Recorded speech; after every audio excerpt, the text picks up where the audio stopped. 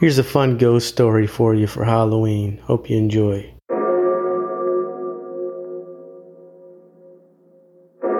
It's the Dave the Lawyer podcast. When I was in law school, my roommate and I used to share ghost stories. And he used to tell me that there's this place in southern England near where he grew up known as the Bowley Rectory, which is reputed to be the most haunted spot in all of England.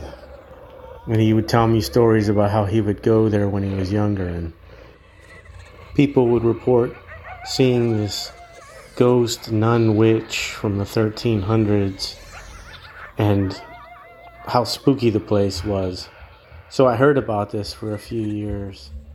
And then fast forward, I'm in the Air Force and I'm on vacation and I go hang out with my friend in southern England in a town called Colchester. And about a night before I was going to leave and go back to the U.S., we had a couple drinks. And he asked me what I want to do. And since I had a couple of shots of liquid courage in me, I said, you know what? Take me to the most haunted spot in all of England. And he said, are you sure you want to do that? And I said, yeah, I want to see this spot. So the place is called the Bowley Rectory. And it's out in the countryside of England. And it's an old church from the 1300s where supposedly this priest and this nun got killed. And they tried to rebuild the place later and it burned down. And there's all these haunting stories. And you can see the witch's ghost if you go there. So we drive through the countryside in England. And this is like straight out of a movie because it's summertime in England.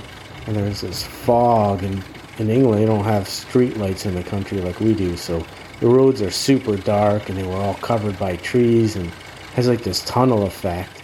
And the only light's coming from this old jalopy that we're rambling down the road with, this old country road and all these twisty turns and there's these fields and fog everywhere and old 100-year-old, 200, 300-year-old houses and no lights anywhere, and it's getting spookier and spookier the further we go out.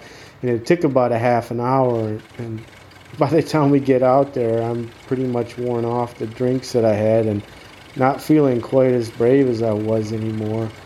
And we finally pull up to this old country field, and there's like full moon and just scarily quiet and completely dark except for the moonlight and some fog reflecting the moonlight.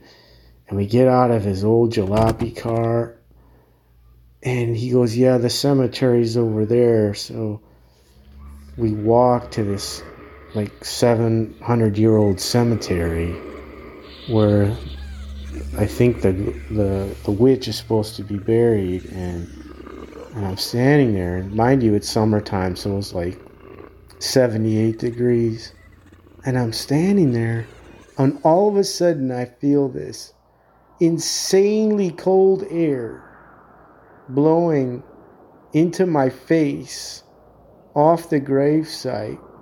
And it felt, the only way I can describe it is it felt like what you feel when it's a super hot day and you open a freezer and the draft goes in your face. But it was even colder than that, and I felt like it was blowing straight at me. And it also had this horrible, dark energy about it. And I turned to my friend Ali and I go, there's something super cold blowing at me. And he's standing like 180 degrees on the other side, about 10 yards away, and he goes, it's blowing at me too. And we both freak out, and I'm like, let's get out of here. So we run into his car, and of course, it's just like out of a movie. The car doesn't start. He's trying to start it, and he's trying to start. I'm like, start the car, dude, start the car. Start the car, get me out of here. Because he could just feel like this evil vibe. And finally, the car starts, and we peel out of there. And I go, what did you think? And he goes, that's what always ends up happening when you go to that spot. You always feel that cold, horrible, evil air blowing at you. And I go, well, what happens if you stay longer? He goes, I don't know. I can never take it.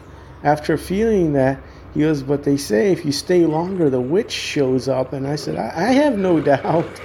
I felt like that was a very strong message to get the hell out of there. So anyway, that's my experience with the most haunted spot in all of England. Sound effects are provided by soundbible.com.